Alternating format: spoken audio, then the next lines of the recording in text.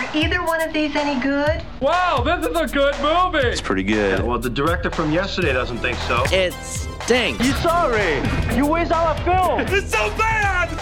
Another busy week at the movie theaters and on home video. Welcome back to the screening room. She is Hope Madden. He's George Wolf. We are from madwolf.com, and we start with a new film from Oscar winner Kathryn Bigelow amidst the chaos of the Detroit Rebellion. With the city under curfew as the Michigan National Guard patrolled the streets, 3 young African-American men were murdered at the Algiers Motel. This is Detroit. It's a war zone out there. They're destroying the city. Hey, boy, what you doing on my street? Get that gun off me. Or what? Hit the dog!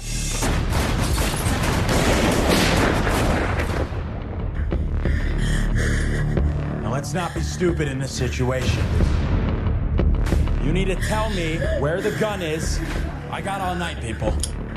Tell me exactly what is going on here.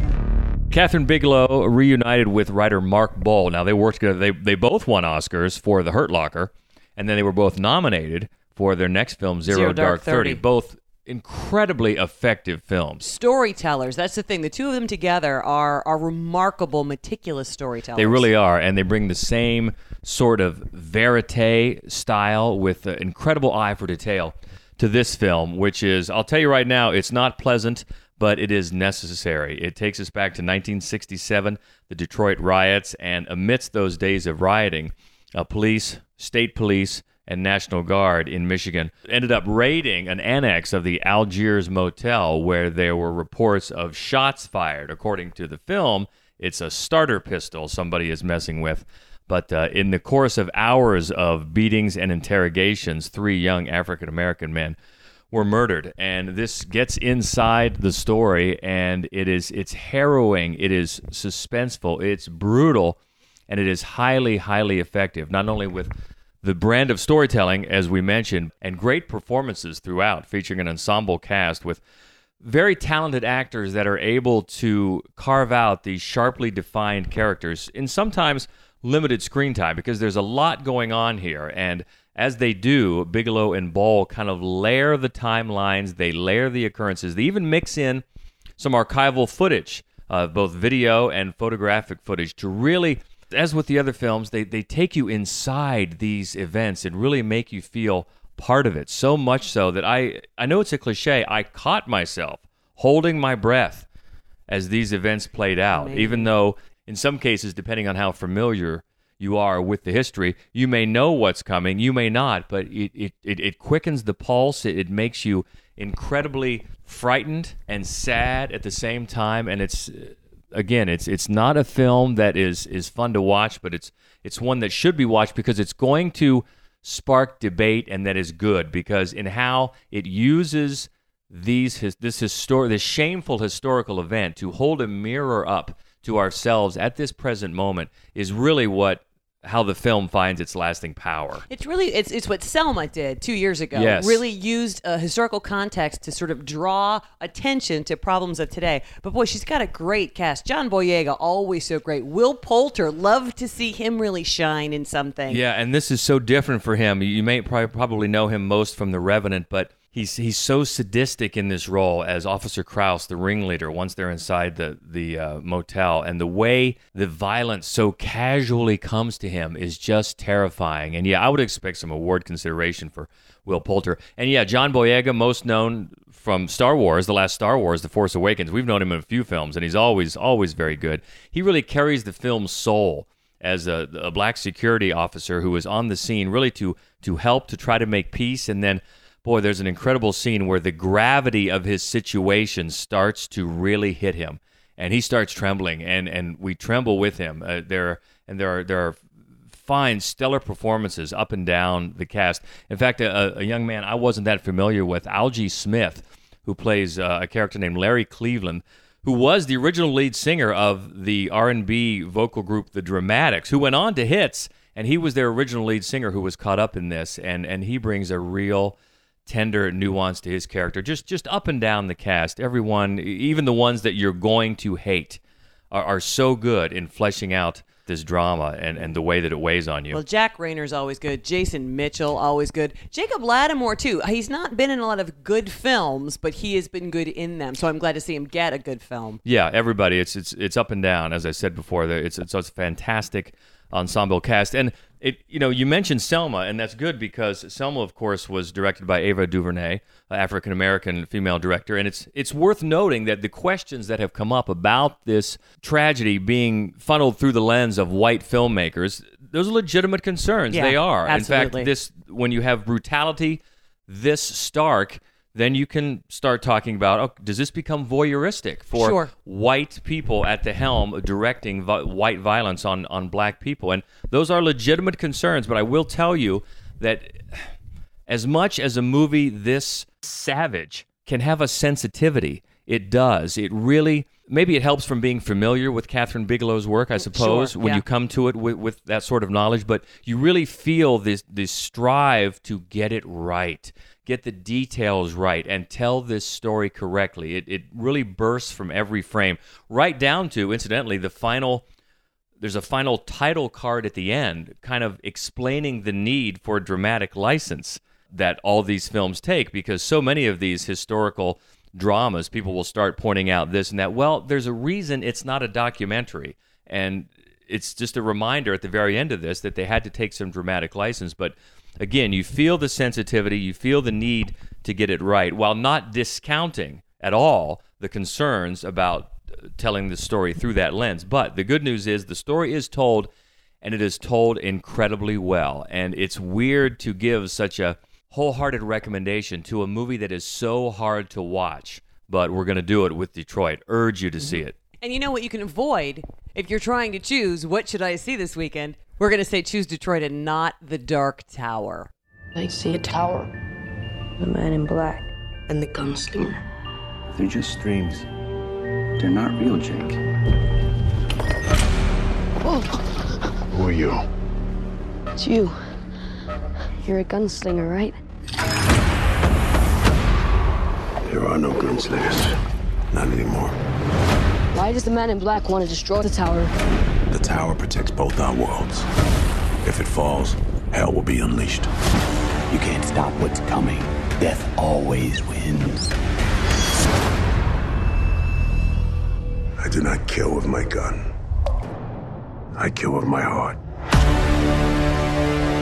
Yeah, if you're a Stephen King fan, you already know about this. It's the story of the last gunslinger who has been locked in an eternal battle with the man in black. And this one, I got to say, I'm not surprised at your reaction, because this one, not getting good buzz. Well, so here's part of the problem. Let me say up front, I am to a degree a Stephen King fan, and I think that there are many good adaptations of his novels.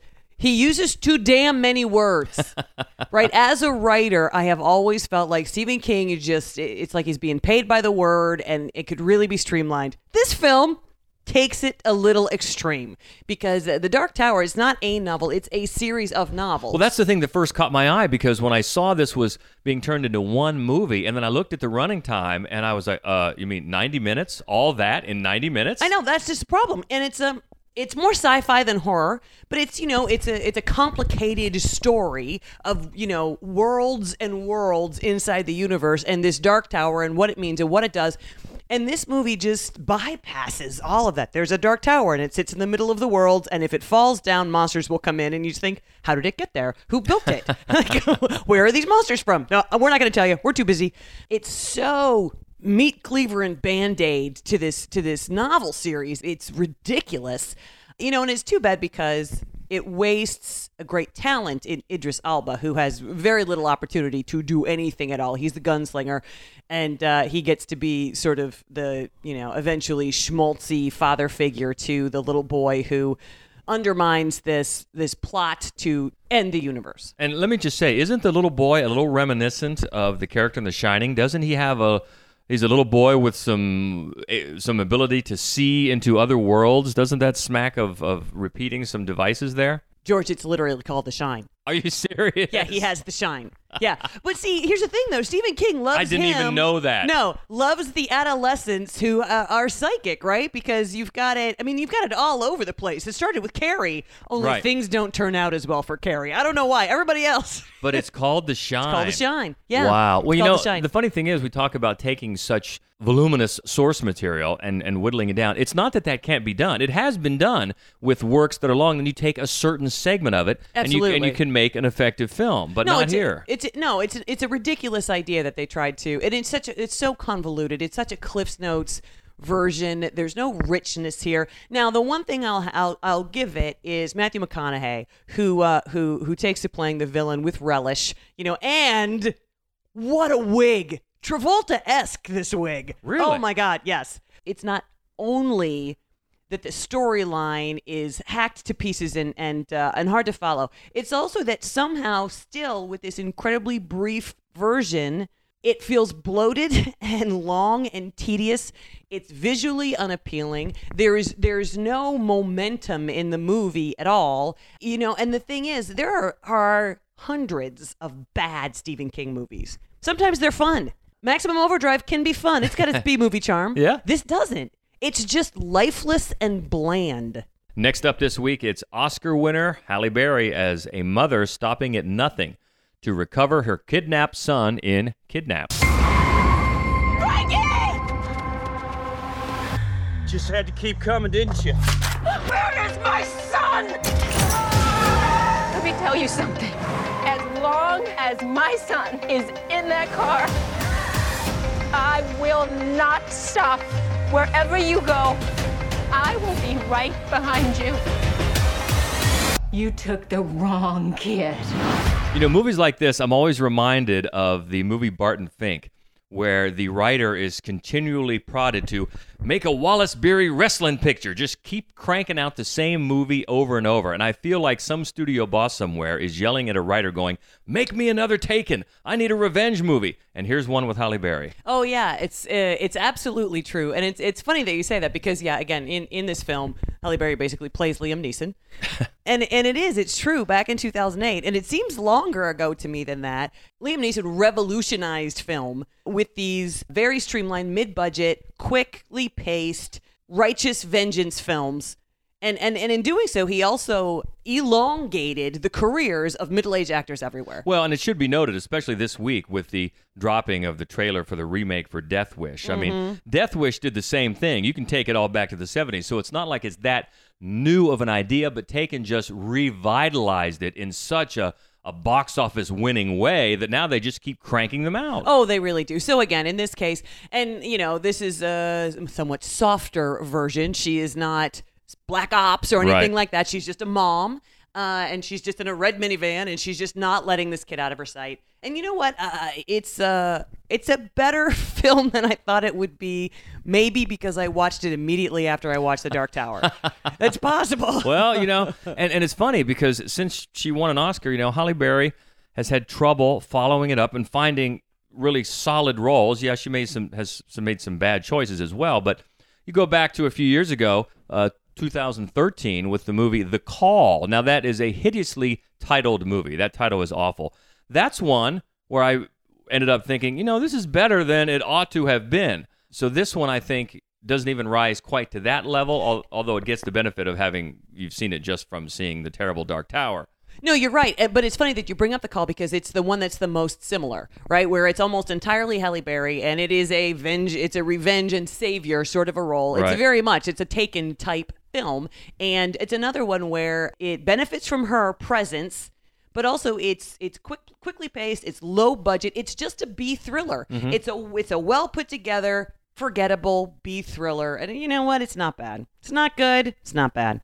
Those are the three major releases this week, but you're going to find a couple others that are worth noting in limited release, and the first is An Inconvenient sequel, Truth to Power. Obviously, the sequel to An Inconvenient Truth, the Oscar-winning documentary from 2006, focusing on Al Gore at the time, really sounding the alarm for the dire consequences of global warming. Now, that one was directed by Davis Guggenheim, and if you remember, it was mainly almost a filmed lecture. Right. Incredibly effective. Yeah. But here we've got a pair of directors, Bonnie Cohen and John Shank, who actually have experience not only with documentaries, but a few years ago they actually did another climate-based, very effective documentary called The Island President. Well, they're back and they take the reins from Guggenheim and they shift the focus a lot here. It's moving away from so much of a filmed lecture to the real day-to-day minutia of what Al Gore is still out there doing. You know,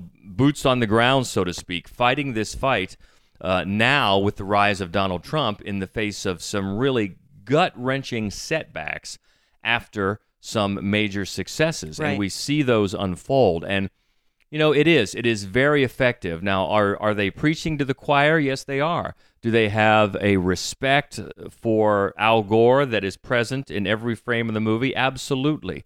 But at the same time, the sermon, if you will, here that they're preaching is incredibly persuasive.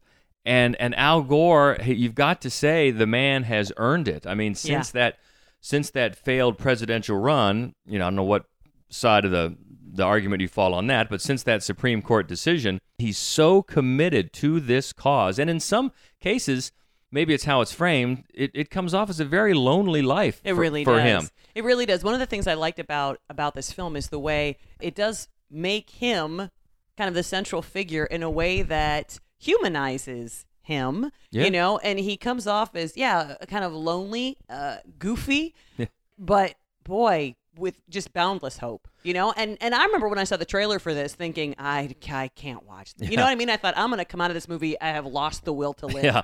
But it's very hopeful. It is. It really is. And I think it needed to be. On one hand, it shows how dire the situation still is, sometimes just stupefyingly so. Yeah. Where you see some of this, you're like, and there are people that still, it's a hoax, okay? And on the other hand, yes, it is somehow incredibly hopeful. So I thought it was very, very effective as a sequel to an Oscar-winning film, and that's an Inconvenient sequel, Truth to Power. Also in limited release this week is a movie that actually we thought was coming out last week, but it makes it this week, and it's the new one from Jenny Slate and director Gillian Robespierre. Now, they worked together on An Obvious Child, from a couple of years ago that we liked very much. This new one's called Landline. It is, and it's funny. It's set in 1995, and you know they make great, very nostalgic use. There are no cell phones, and you know it's cute the way they do that. it. I know, and it's really a story of these two bickering sisters. One is about to get married, and one is about to graduate from high school. And their family, kind of a well-to-do family in Manhattan that just begins to disintegrate. And it's charming. It's really, really well acted across the board. Jenny Slate is as charming as ever. Abby Quinn plays her sister, and she's wonderful. I'd not seen her in anything else before. John Turturro and Edie Falco play the parents. Always amazing. Always. It's very charming. It's very funny, and I just think for me the problem is simply that it's maybe a little bit too common of a story. I mean, there's not, it's fresh and it's well written. It just doesn't say much that's new. But if you're looking for a charming indie comedy, I would recommend it. Yeah, they've shown that as a tandem they can really do good work. Now, of course, Obvious Child was centered around the issue of abortion, which is such a hot button issue. This doesn't have that. So maybe they're transitioning into more of a standard type of film. Sure. I just don't know that they were entirely successful in it because it doesn't stand apart enough from so many other New York-based learn our lessons as a crumbling family type film. Right, but still has enjoyable moments, so it might be worth checking out. Great performances. Going to the home video shelf, releases on Blu-ray and DVD and the like. The first one that caught my eye is Colossal. Now this one kind of flew under the radar a little bit, but it's Anne Hathaway and Jason Sudeikis, and they're kind of slackers. Anne Hathaway drinks too much. She loses her boyfriend. She loses her apartment. And she winds up back in her hometown and runs into her old friend from school who's running a bar. And she can work there part-time. And then all of a sudden there's a monster on the loose in Korea. And through a weird sort of circumstances, Anne Hathaway's character figures out that she is controlling the movements of this monster. So now this is a writer and director who... Nacho Vigalondo, who did Time Crimes. It's a great name. We love. It is a great name. We love the name, Nacho. And we love the movie Time Crimes. Yeah, we think about this movie. If you can find it, it's a time travel, crazy adventure that is so great. Really worth checking out. So this one, his concept is just about as big as this monster when you think about this. Okay, this woman is controlling the monster, and somehow he makes it work, and he's able to also get out of the corner that he kind of backs himself into here, and ends up making a kind of a sly commentary about self-delusion and goals and living your own life and things like that. And I found it very, very enjoyable with some winning performances. And if you're up for and can handle this weird premise that sounds so outlandish, right, I would say definitely go for checking out Colossal. Another one we recommend is a dry romantic comedy of sorts.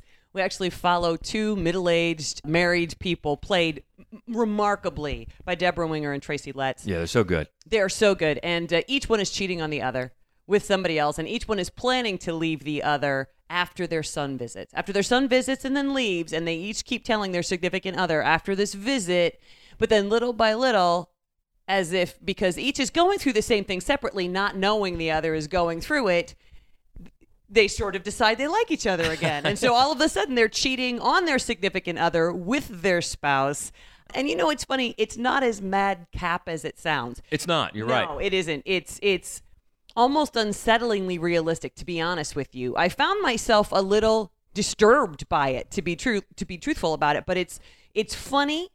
It's poignant. It's incredibly well written and incredibly well acted. Yeah, I loved how Deborah Winger and Tracy Letts, by the way, known, I guess, primarily as a writer. I mean, he's a magnificent playwright. Yeah, I believe he won the Pulitzer Prize for August Osage County. And he also wrote Killer Joe, which we love. And Bug. So anyway, he's an accomplished writer, and now he's moving in more and more into acting, and he's great. Deborah Winger's great. I love from the very beginning, really before they even have much screen time, you feel their just weariness of being around each other. Yeah, they treat each other like a piece of the furniture. A piece of furniture they just want to get rid of. Yeah. And it feels authentic. It does. And then slowly they come around and they start being excited at the notion of cheating on their side pieces with their spouse. And it's a little bit of a premise that sounds like a sitcom, like an old episode of Three's Company or something, but it really works in tender ways. It really does. It does. And again, the performances are magnificent. So that's one that we highly recommend you check out. Less of a recommendation for Slight, which actually, again, Jacob Lattimore stars. And it's an origin story of sorts for a superhero film that I don't think the franchise will ever take off. It's bland. The science is ridiculous. The storyline doesn't really go anywhere. So I would skip Slight. Speaking of skipping, here are a few to skip this week. Tom Hanks and Emma Watson in The Circle. No. Patton Oswalt also stars in that. No. Going in Style, the remake of the old 70s comedy, The Old Man Robbing a Bank. This time they update it with Alan Arkin and Morgan Freeman and Michael Caine. A lot of talent there, put to waste. Going in Style, not worth it. Don't knock twice, don't knock once, don't knock at all. It's an indie horror that's worth skipping completely. And then The Ottoman Lieutenant. How many times do I say? No more Ottoman Empire movies this year. It's a romantic, historical, ridiculous piece of garbage. Skip it. So 2 worth checking out on home video and 5 to skip. That's helpful. Next week, we look forward to Annabelle Creation. Very because this one, speaking of, Annabelle we were a little disappointed with, but this one getting some nice buzz. Yeah. And also The Glass Castle. So this is a book I read a long time ago, and the cast looks great, and I'm excited about this one. Yeah, Nut Job 2, which raises the question, was there a Nut Job 1? And yes, there was. And apparently it made enough money for this animated franchise to keep rolling with Nut Job 2. And then Ingrid Goes West. This has Aubrey Plaza. So wrong. But she's wrong in the best way. In ways that are so right. It also has Elizabeth Olsen great. And O'Shea Jackson. That's right. Who is Junior, Ice Cube's son, who was so impressive in Straight Outta Compton. I was wondering when he would do something else, and that's going to be it. So we'll check those out next week. As always, let us know what you thought about some of these films, especially movies like Detroit, which are so ripe for conversation and debate. Love to hear what you think about this. Or maybe you love Dark Tower. Who knows? Let us know. Chime in. It. Best way to do that is on Twitter. You can find us at Mad Wolf or MADDWOLF on Facebook. That is Mad Wolf Columbus. Or check out the main website, madwolf.com, for all the written reviews. And also, if you're a horror fan, since we talked about Annabelle Creation there, I'd like to invite you to check out our horror-centric podcast, which is Fright Club. Super fun. You should come. You should come and check that one out, too, if you're a horror fan. That always gets fun to talk about those horror flicks. So until next week, the Screening Room Podcast is a presentation of the Columbus Radio Group and MadWolf.com. I'm George Wolf. I'm Hope Madden. And this is the Screening Room Podcast. See ya. I do wish we could chat longer, but I'm having an old friend for dinner. Bye.